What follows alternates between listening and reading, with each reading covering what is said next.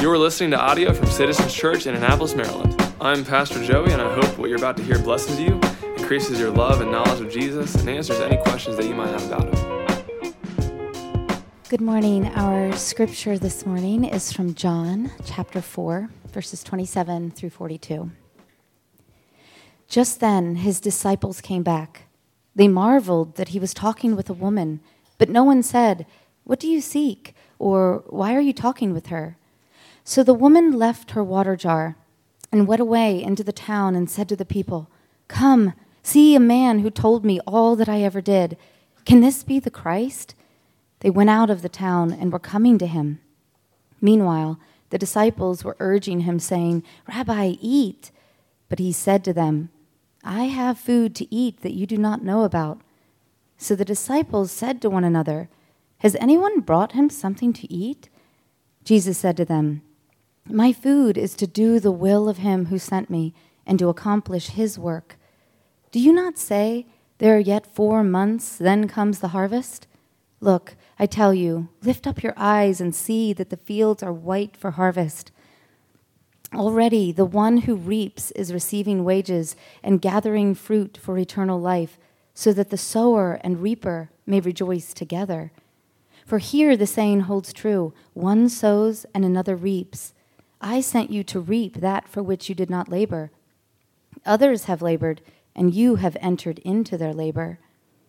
Many Samaritans from that town believed in him because of the woman's testimony. "He told me all that I ever did." So when the Samaritans came to him, they asked him to stay with them, and he stayed there 2 days.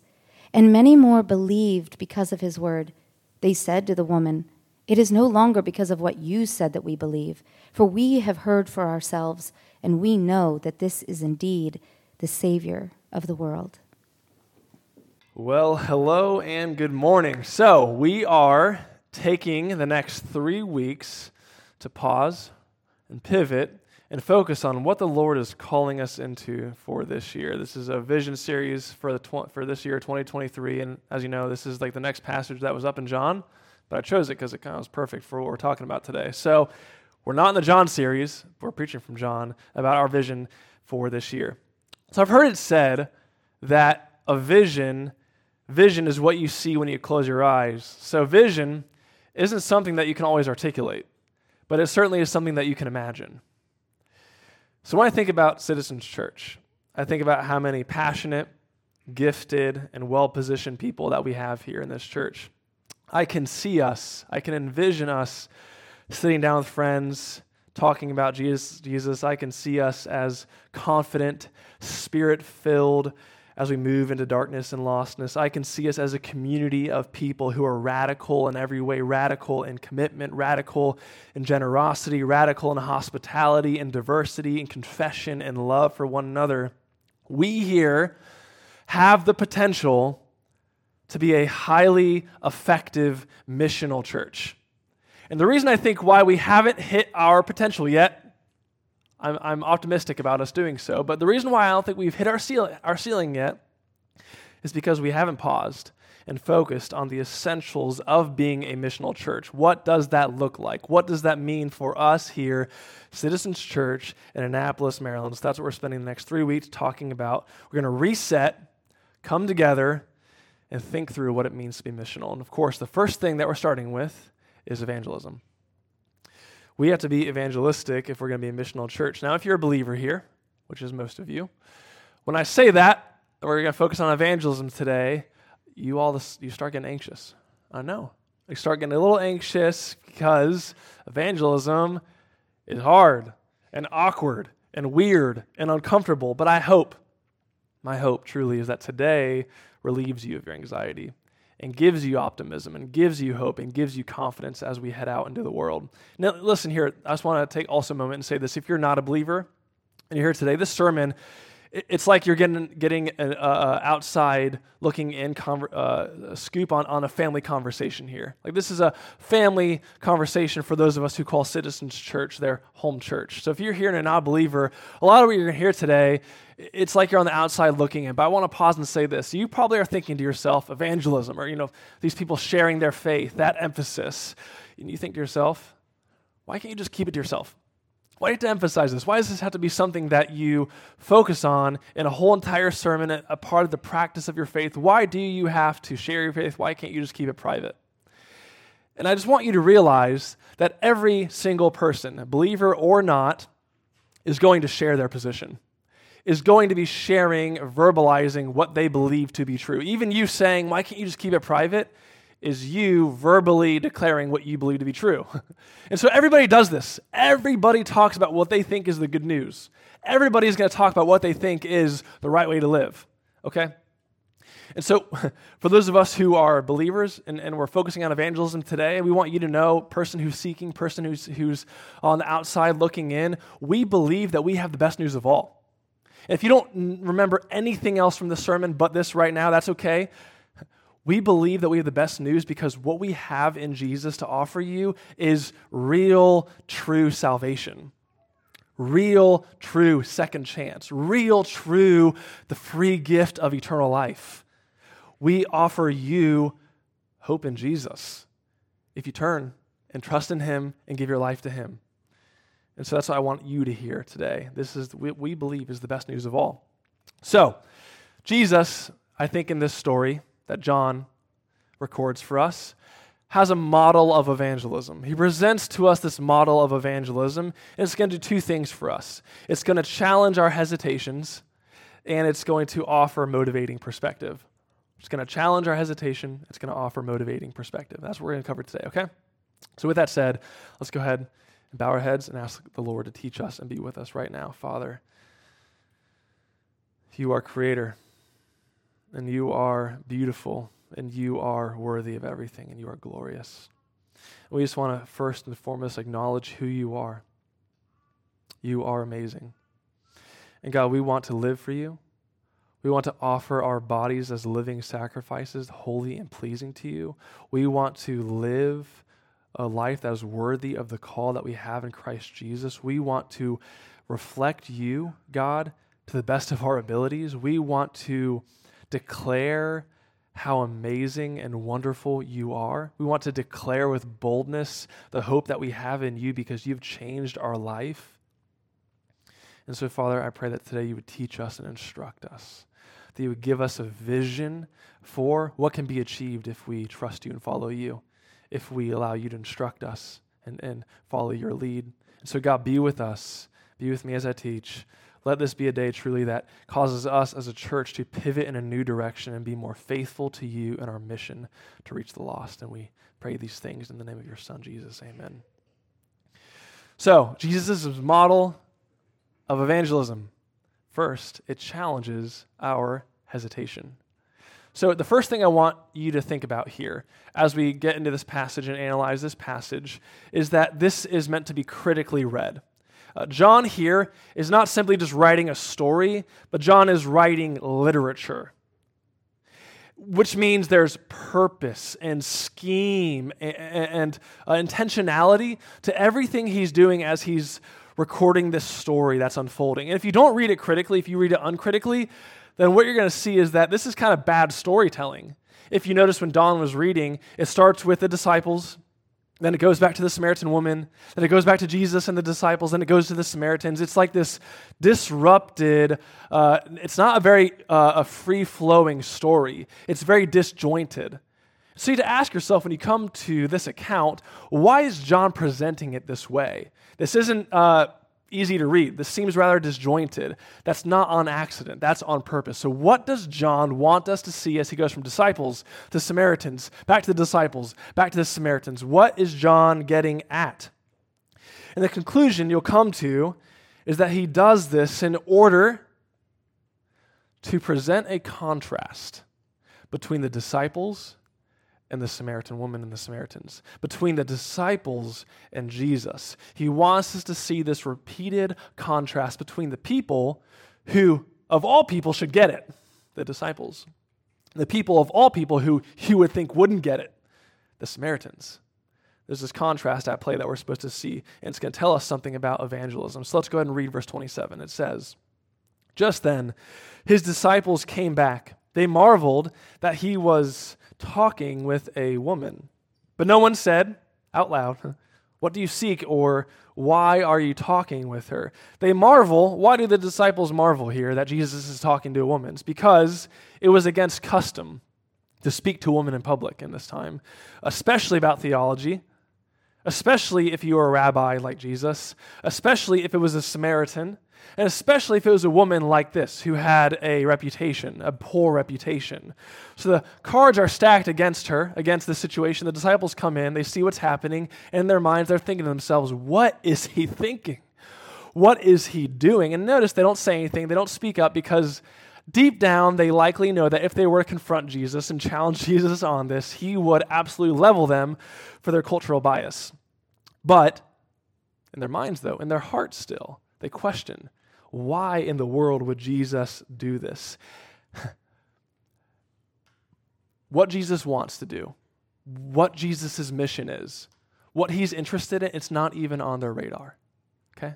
Not even on their radar. They are so blinded by their cultural preferences, their personal preferences, that they can't see what Jesus sees. Keep on going. Look at verse 28. What immediately follows this? So the woman, the Samaritan woman, that woman, left her water jar and went away into town and said to the people, "Come, see a man who told me all that I ever did. Can this be the Christ?" They went out of town and were coming to him. Okay? Do you see the contrast between the disciples and the woman? It's clear. Here is a woman who is freely talking about Jesus and inviting people to him. And here are the disciples who can't imagine why Jesus would even talk to this woman. What's going on here? Before we answer that question and make any conclusions, let's look again at verse 31 at the disciples. They say this to Jesus.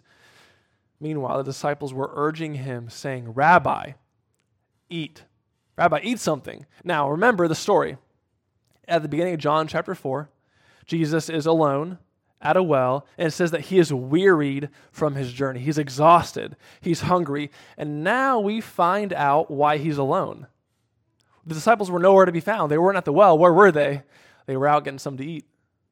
And they were not going to the closest town of the Samaritans to get something to eat, because Jews don't share common dishes with Samaritans. They were going to the next town that would have kosher food for them, that would fit their personal and cultural preferences. So we find out why Jesus was alone. It's because they had other business to be about. They had other focuses. They had other priorities. Again, their minds are on different things. They missed this entire interaction with this woman because of their personal preferences.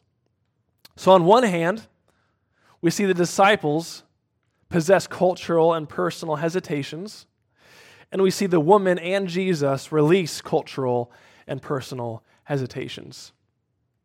And as a result, what happens? The disciples miss out on participating in Jesus' mission. And the woman, yes, this disreputable woman gets to participate in Jesus' mission. She's drafted into it. And you would think it would be the opposite. You think Jesus' students, his best friends, those who walk with him every day, would get this. And you would think the Samaritan woman, who there's animosity between the Jews and the Samaritans, you would think she'd be the last person to get this, yet here she is inviting others into life in Jesus. Now, what's the application for us? Okay, when we hear about evangelism and think about evangelism and know we're commanded to evangelize and yet we don't do it, there's surface reasons for it, which is like this. I don't have the time. I don't have the energy. Or I'm doing enough for Jesus already. I can feel good about not doing that one thing because I'm doing these 5 other things over here. We have all these surface excuses that we bring up for why we don't share the gospel with other people. But really the excuse behind it, or the reason behind the excuse, the thing underneath the surface is it's just not a priority. We have, like the disciples, cultural hesitations because it's weird and awkward. And we have personal hesitations with sharing the gospel because it's uncomfortable and because it will cost us and because it requires us sticking our neck out and taking a chance and saying something. We, just like these disciples, don't participate in Jesus' mission which is going forward, it's happening, it's triumphant, we can get on that train. We often miss it, though, because of just simple cultural and personal hesitations. Now, if you're anything like me, this is convicting and stressful and makes me feel like a little bit of a loser because I know I don't do this enough. And that's why now we're going to transition to the hope Jesus offers, the optimism Jesus offers, his vision for evangelism. I'm so thankful for what he teaches here because it's so liberating and empowering and stress-free. So now let's look at how Jesus presents to us what evangelism is and offers us a motivating perspective. So look how Jesus responds to these disciples who don't get it, who are not involved, they have other priorities. He tells them how to think through their hesitations. He tells us how to think through our hesitations. Look at verse 32. But Jesus, he said to them, remember they said, Rabbi, eat something. He says, I have food to eat that you do not know about. Now remember, I want you to remember this. Back in verse 6, Jesus is wearied from his journey. He's no doubt physically exhausted. He's no doubt hungry. And the disciples say, here's some food. We know you haven't eaten. We got something for you. And Jesus replies and says, I'm full. I'm good. I've already eaten. That's what Jesus says. Now, why would Jesus say that?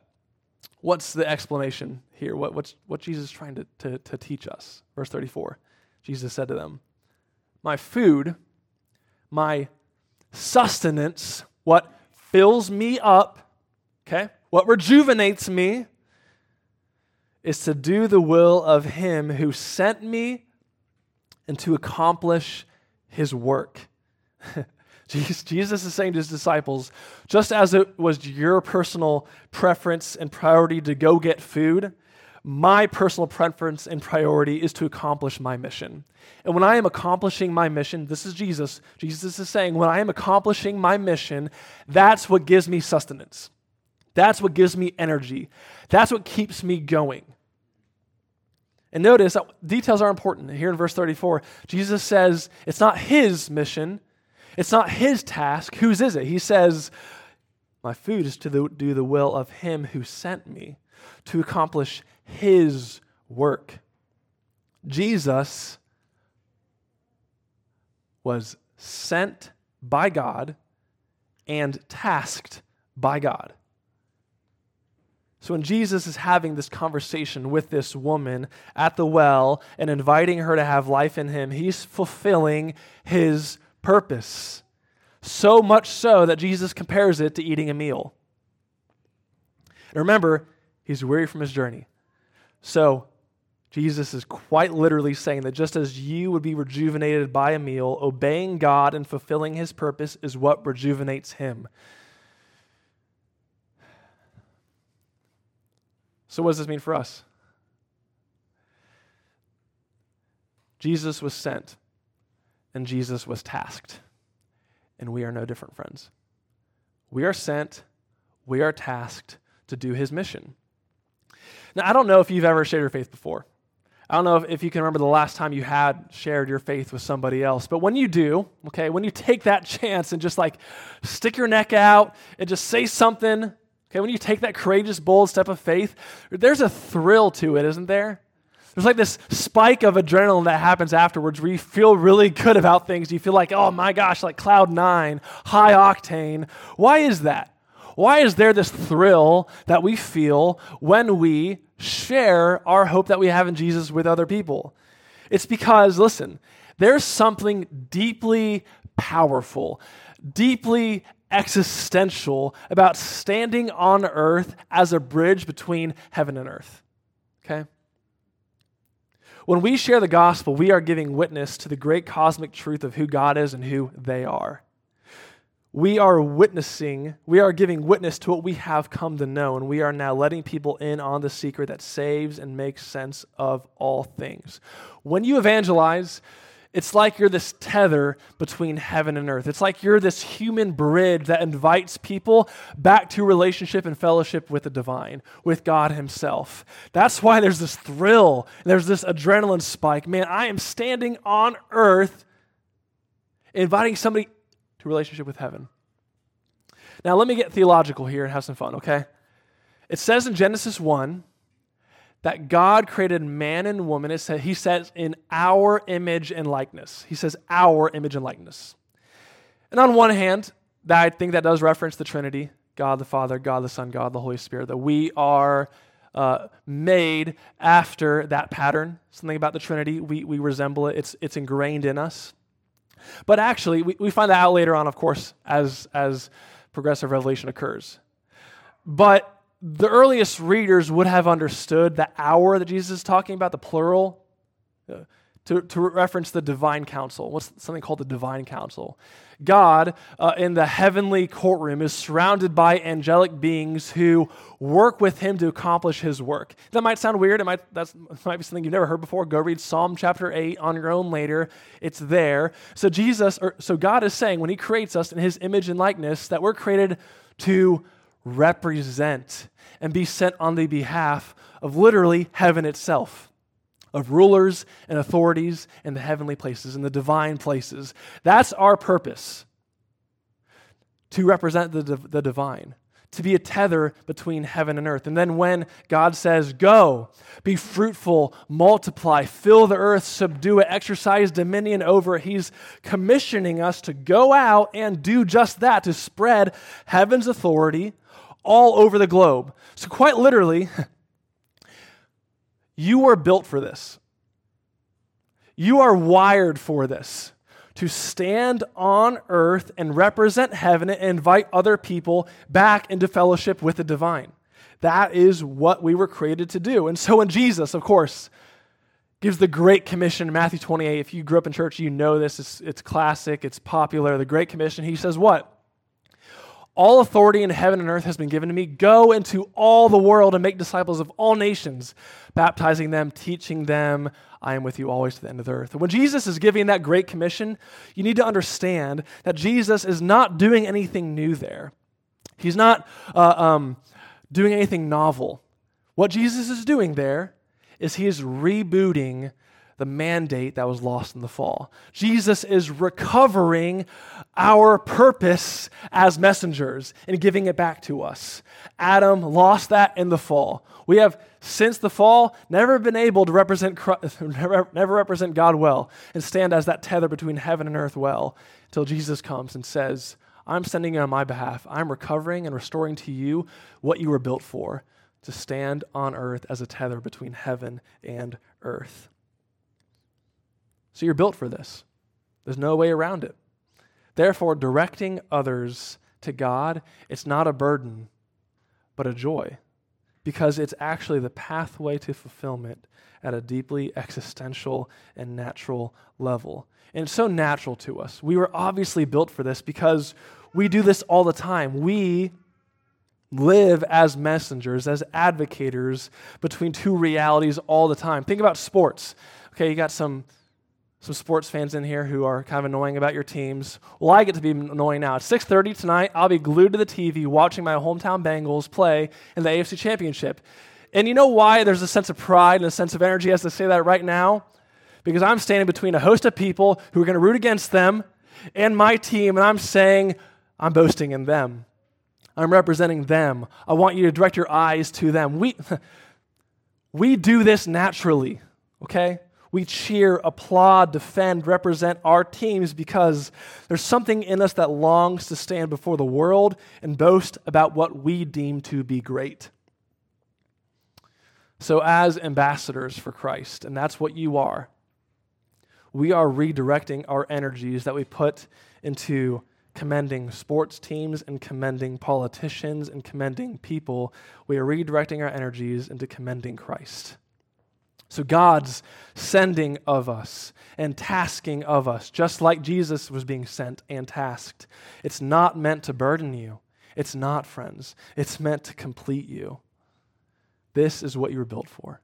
It's ingrained in you. You're going to do it anyway. Do it for something that matters. Do it for something that's eternal. Do it for something that will outlive you immortally. So Jesus, he's flipping evangelism on its head, okay? You're built for this. It's not a burden, okay? It's a joy. It's something that's gonna resonate with you at a very, very deep level. But now Jesus flips it on its head again, okay? So Jesus, in his teachings, he's in an agrarian culture, of course, and he often uses agriculture as a way to teach us spiritual realities and spiritual truths. He often says, hey, look at how things are as they play out in agriculture. That's how the kingdom of God is. That's what Jesus often does. But here in this passage, what he's going to do is he's going to say, look at how we typically think of agriculture, the harvest, the fields, gardening, working the soil. Look at that. In this instance, he's going to say, the kingdom of God is not like that. Let's go ahead and take a look. And as we do, we're going to see that Jesus flips our pessimism about evangelism into optimism, and he corrects our false idea of success. So look at verse 35. He says, do you not say, and notice there are quotations on this, it's a common saying in the day, apparently. He says, do you not say there are 4 months, there are yet 4 months, then comes the harvest? Look, I tell you, lift up your eyes and see that the fields are white for harvest. So the phrase, there are 4 months left, then comes the harvest. It's a common phrase that means something like Rome wasn't built in a day, or slow and steady wins the race. The attitude, okay, in this culture is just wait, the harvest is going to come to you. We've done the work, we've prepared the soil, now we just sit back and wait for the harvest to come. But Jesus is saying, forget about that.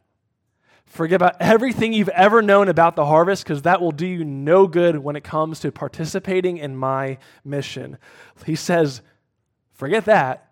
Instead, look up and see what I see. He says the harvest is white now. It's ready now. It's occurring. It's already upon us even right now. So it's purposeful, okay? Jesus is using this well-known, assumed reality, this strong way of thinking in his day, and he uses it to correct our way of thinking. They assumed that we just wait for the harvest to come. It'll come when it's ready. It'll be seasonal, and Jesus is saying that's our mindset when it comes to sharing our faith, when it comes to thinking about the spiritual harvest. We often just sit on our hands and think it'll come when it comes. It comes every now and then. It's seasonal. Jesus is saying, look up. Lift up your eyes and see what I see. The harvest, it's already here. It's not coming. You don't wait for it. It's already thrust upon you now.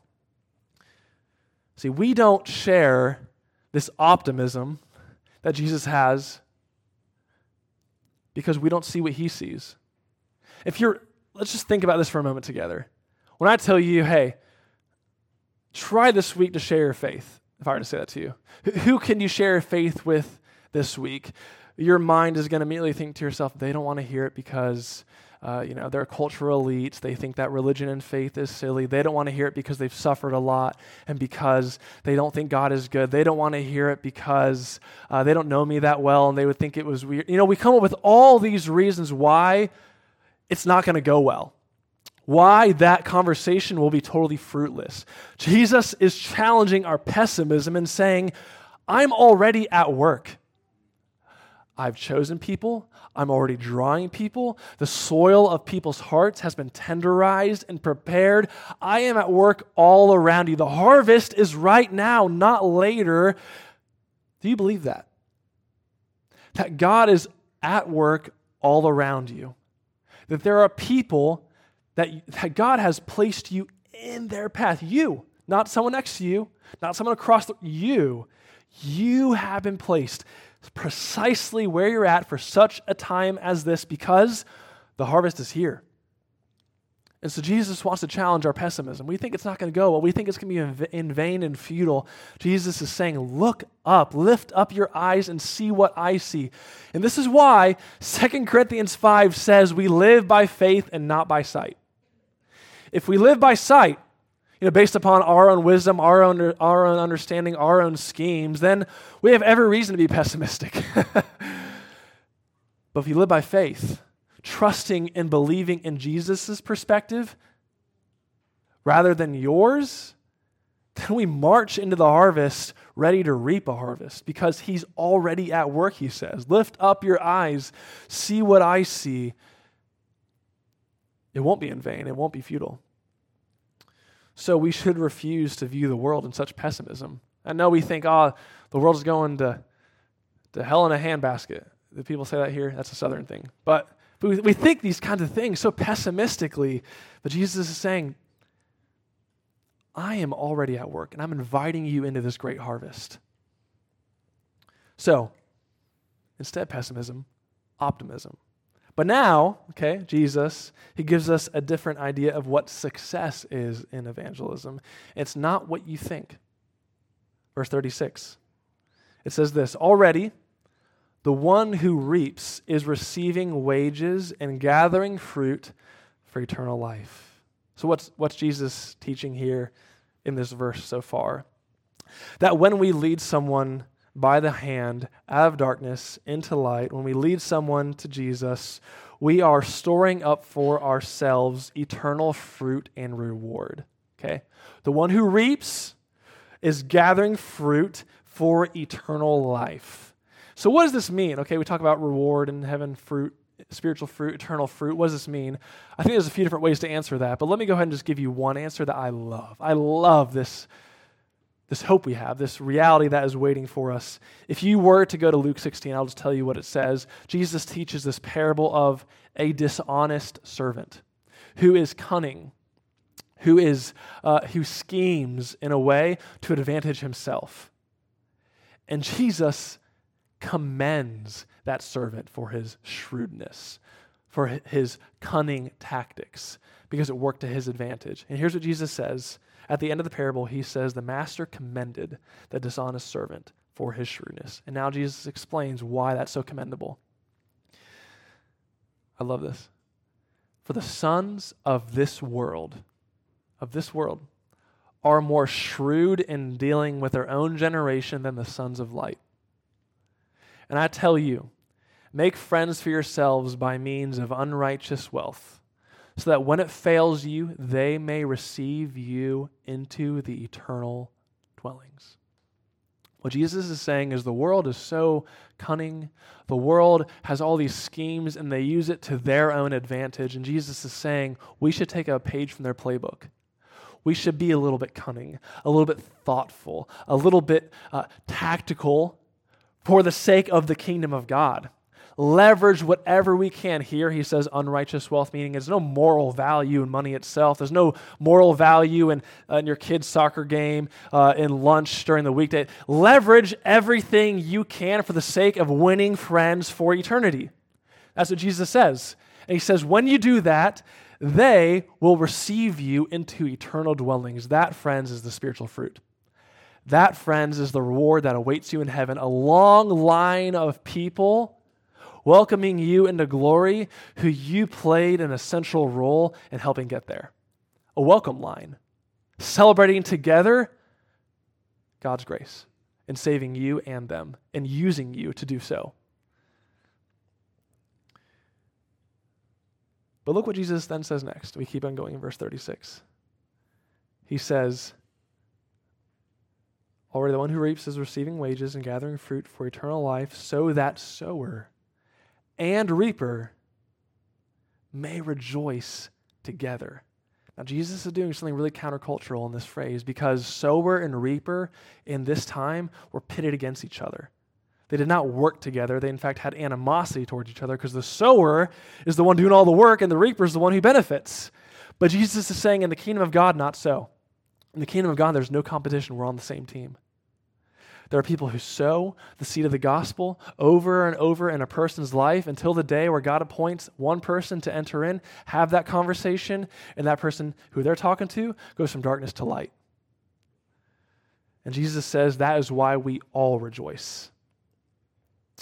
He is flipping that concept on its head and saying there's no competition. The sower and reaper are on the same team. Look at verse 38. I sent you to reap that for which you did not labor. Others have labored and you have entered into their labor. We all rejoice, sower and reaper, because we all played a part in the harvest. We all played an essential role in this harvest being brought about. So the eternal fruit, that wage that the reaper receives, it's to the credit of all who have come before, who were faithful to sow and sow and sow. So really, in eternity, there will be two lines of people. There will be the line of people, the friends, who welcome that person who helped them all meet Jesus. And then there's going to be another line of people who that person who reaped, who helped people meet Jesus, there's going to be another line of people who that person is going to thank. Because those people are the ones who sowed and sowed and sowed and sowed over and over until the day where it came to fruition. So when you share the gospel, you might not convert someone on the spot right then and there. You might just be sowing so that others reap. By sharing the gospel, you are integrating yourself into a long story of redemption, and you may not know the conclusion of that story till you wake up in glory. So in sharing the gospel, you are joining a legacy of people who have made the same bold and courageous decision to share the gospel, and Lord willing, sower and reaper will rejoice together. So do you see what Jesus is teaching here, the vision he's presenting to us? It's not on you to convert that person right there on the spot. I mean, if that happens, praise God. That's what God had appointed. But it might be your job, your duty, to also just be the sower until the day it comes to fruition. Pressure's off. Okay? Success in evangelism is not results. Success in evangelism is faithful obedience. That's it. You can walk away knowing that you have pleased your Father who has sent you and tasked you if you are just faithful to sow. Let him take care of the rest. Let him take care of the results. And I want to I want to give the full scope of this, because look what Jesus says in verse 38. He says, I sent you. Now, who's he talking to? The disciples. He's talking specifically to his disciples right now. He says, I sent you, disciples, to reap that for which you did not labor. Others have labored, and you have entered into their labor. Now, he's saying to his disciples that they're going to reap, that they're going to see this harvest, but they're standing on the shoulders of everybody who has come before them. And again, we're reading this story, and we realize it's disjointed, back and forth between disciples and Samaritans. So John, immediately after this, records what happens with the Samaritan woman and the Samaritans. Let's read it, 39 through 42. Many Samaritans from that town believed in him because of the woman's testimony. She said, he told me all that I ever did. So when the Samaritans came to him, they asked him to stay with them, and he stayed there 2 days, and many more believed because of his word. They said to the woman, it's no longer because of what you said that we believe, for we have heard for ourselves, and we know that this is indeed the Savior of the world. What's happening here in these Samaritans coming to faith in Christ and acknowledging him as the Savior of the world is the fulfillment of centuries of Old Testament prophecy. That through the Messiah, all nations would be blessed. That through the Messiah, there would be no temple. All nations would stream to Zion, which is him. Okay, there's been this anticipation, this mystery throughout the whole entire Old Testament story that all nations would be invited to be a part of God's covenant people, not just Jews, but all people. And that's what's happening right now.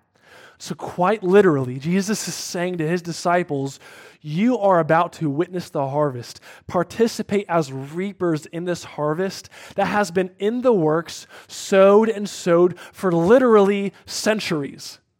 Generations before you have sowed and labored so that you can come in and reap the harvest now. And so literally, when you share the gospel and somebody comes to faith, that moment where heaven is breaking into earth and they're reconciled, that moment could have been in the works for literally generations. Small movements over time that gets a family and people in that family closer and closer and more willing to hear what you have to say. And when you share the gospel and they don't convert, they don't listen, they refuse it for that time, you might be starting a seed or deepening that seed into that family that might come to fruition in generations from now. So truly, success in sharing the gospel is not on seeing results right then and there, because God plays the long game. The harvest is something that's been in the works for a long time. And that's what he's inviting you into. So truly, pressure's off. And so we come with these excuses like, I don't know enough, I'm not smart enough, or they won't listen to me, or I'm not going to get it right. Don't sweat it. You don't have to. God's the one who brings about the harvest. He's just calling you to sow. And then let go and let the results be up to him. But friends, this is what he's inviting us into. We will not lose, and it's not in vain, because we either sow or we reap, one of the two, and nothing else. So obedience is the measure of success in evangelism, and leave the rest to God. So I hope you see that Jesus presents to us a model of evangelism that isn't stressful. It doesn't create anxiety. In fact, it empowers and liberates us to be even more faithful. Pressure's off. But so he's challenged our hesitations. He's challenged them. He's given us a model of evangelism that should liberate us and empower us to step into the harvest. But friends, now we have to step into the harvest. We have to see what Jesus sees by faith and walk boldly forward. And so now what I want to do is I want to end just throwing some tactics or throwing some strategies at you that you can equip yourself with as you head out into the harvest. Okay, that's how we're going to close. I just want to give you some things to implement into your life. So first, Saturday at 6:30, we have evangelism training here. 6:30 to 8:30, and I don't want you to miss it. God's calling us to step into the harvest and be missional as a church. So we're having somebody who I trust and think is very, very skilled and experienced at evangelism who's going to come and train. And so be here Saturday at 6:30 to 8:30. I'd love to see you here. Some other things, though, okay? Some other things that I have trial and error done in my own life that I hope is helpful to you, okay? So throw out some bait and see who bites. I want you to write these down if you're writing stuff down. These are tactics to implement into your life. Throw some bait out and see if they bite. So if it's true that God's already at work, the harvest is upon us, the Spirit is already drawing people to himself, if that's true, then throw something out and see who God is drawing. Throw something out and see if someone's curious or if that's attractive to somebody. And so I have an advantage here because I'm a pastor, and people ask all the time what my job is, and I say I'm a pastor, and so I have the easiest foot in the door to talk about Jesus with people. So I know I have it easy. But here's what I was thinking, okay? Jesus says you should be cunning and shrewd like the sons of the world, and leverage every opportunity with whatever schemes you can come up with for the sake of the kingdom of God. So we have to be creative and thoughtful about how we're going to share the gospel. And so my advantage can actually be your advantage. What if when somebody asks you, hey, what do you do for work? What if you said something like, by day I work in IT, or I'm in the military by day, but really my main task in life is I serve my church. My main passion in life is to help people in the church that I'm in. Start doing that. Start throwing out that kind of bait and see who grabs on. And listen, that shouldn't be weird. Like that presentation and understanding of you as a missionary, that shouldn't be weird because that's how Christians should consider themselves anyway. That your career really is not to be a photographer or to be in the military or whatever it may be. Your career is to be a missionary, and you're just funding it with your day job. And so throw out some bait and see who bites. I like to often invite people to church. If it seems like someone's talking to me, I sometimes just try to bring up church and see what people do. And sometimes it's positive and people seem like they're interested. And I say something like, you should really come. I think you'd like it. I try to be warm, optimistic, look them in the eye and give them a genuine invitation. Sometimes people don't respond well. Sometimes people shrug. Sometimes people turn away. And if I have the opportunity, I try then to slip in there a question like, what do you think the church could be doing better then?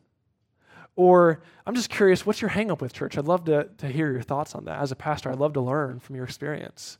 As a Christian, I'd love to learn from your experience. You just never know if you're going to be the reaper, but you certainly know you're sowing. And so throw out some bait and see what happens. I also like to, in the grocery checkout line, just try my hand at some things sometimes and say quick things like, when someone asks me how I'm doing, I say, can't complain, God is good. Or when my kids are with me and they're stressing me out, I try to present it more optimistically and say, children are such a blessing. But it's like I use that word blessing because people know that, he must be religious. Or if they ask what I'm buying the food for, I'll say I'm buying it for Bible study this week. So I just try to find innovative ways to throw out bait and see who bites. And I trust that God's at work. And if it comes back with nothing, that's okay. I'm just putting a rock in their shoe. And it'll maybe hopefully make them uncomfortable. So when the next time around comes, they're more willing to hear it. Okay? Another thing that you should do, offer to pray for someone.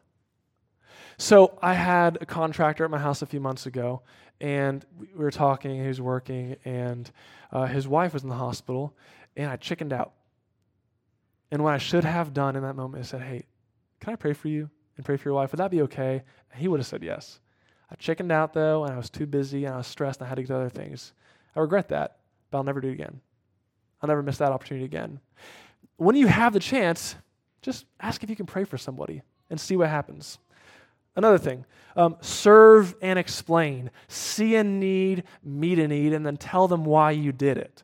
So a few months ago, somebody walked into Starbucks where I was at, and they were going around asking for money. And I walked up to that person, and I said, hey, do you need some food? And he just, I just want a cup of coffee. It's cold out, I just want a cup of coffee. I don't have any cash on me. So I said, sure, come on. So I bought him a cup of coffee, and we're standing in line waiting for it. And I turned to him, I said, hey, I want you to know why I did this. I did this because God has loved me so incredibly by forgiving me of all my sin and my mess-ups, that I want to show that same love to you in a practical way.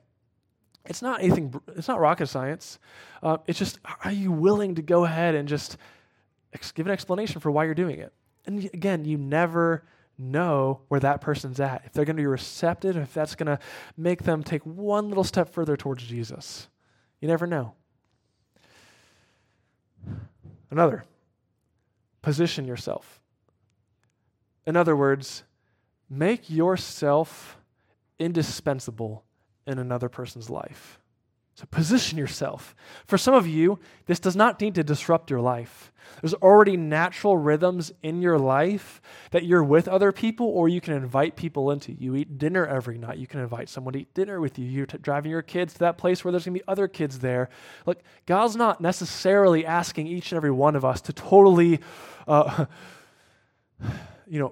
disrupt our life to share the gospel. Sometimes it just means leveraging the positions you already have. But for some of you, you do need to rearrange your life so you can have more interaction with people. And don't be a weird introvert. When someone invites you to hang out, say yes.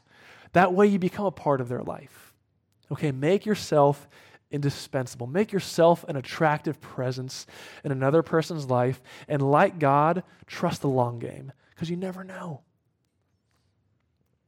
Second to last, and I think this one's really important, because your neighbors and your friends do not share the same presumptions as you about life. When they hear you talk about doctrine and Jesus, they're going to say, that's good for you. I'm glad it works for you. But, what works for anybody is fine.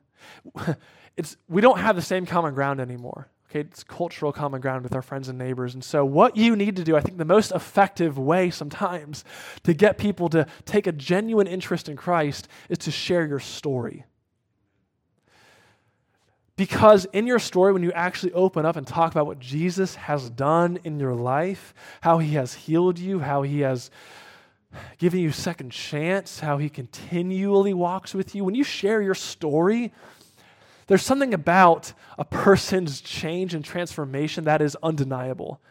That oftentimes is better evidence than biblical manuscripts and the resurrection and all these different proofs that we have. People don't really care about that, but people do care about your story. And they can't deny that experience. And so share your story. You have to share what God's doing in your life, because they'll listen to that. That's attractive to people and powerful to people. Lastly, and this is meant to be the wrap-up of everything, how are you going to get good at sharing your faith? How are you going to get good at preaching the gospel to other people? Do you know how? By preaching the gospel to yourself all the time. The best way to know how to apply the gospel to your hearer in a way that causes the seed of the word to penetrate a little deeper is by applying the gospel to your own hurts and wounds and doubts and worries over and over. When you're good at applying the gospel to your own soul, you'll be pretty skilled at applying it to other people's souls. So if you want to be equipped, skilled and confident in sowing and reaping and entering into the harvest, friends, it's not complicated. Preach the gospel to yourself, to the deepest parts of yourself over and over, and you'll be well equipped. Confidence, though. Confidence. I think that's the hardest part about evangelism. I think most of us know what to say, but it's a matter of, how am I going to do it? It's so awkward, and everyone's going to judge me, and I feel weird about it. So that's the biggest hurdle here. So how do we get over that? I love talking about my wife because I love her. I love talking about my girls because I love them. I love talking about my church because I love this church. When you love someone, it's so easy to talk about them. It's just natural to talk about them. So if you want to be a faithful sower of God's word, preach the gospel to yourself in a way that reminds you of how good, beautiful, delightful Jesus is. Fall in love with him over and over. Delight yourself in him. And I promise you, talking about him is going to be as easy as breathing. And that's it. So friends, there's a harvest. God is calling us here, us passionate, well-positioned people in here, to take a step into the harvest. And that's where God's leading this church. Will you come with us? Will you come with me? This is what God's calling us to. And all we need to do is preach the gospel to ourselves. Let's pray.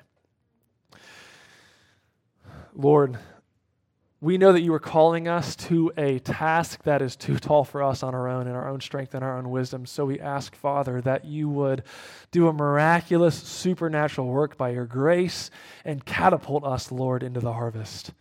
You are worth it. What we have is true. We have everything we need. And we are confident, God, that you are already at work all around us. And so, God, help us to be faithful. Help us to be bold. In the name of Jesus, we pray, amen. For more information about Citizens Church, please go to citizensannapolis.com.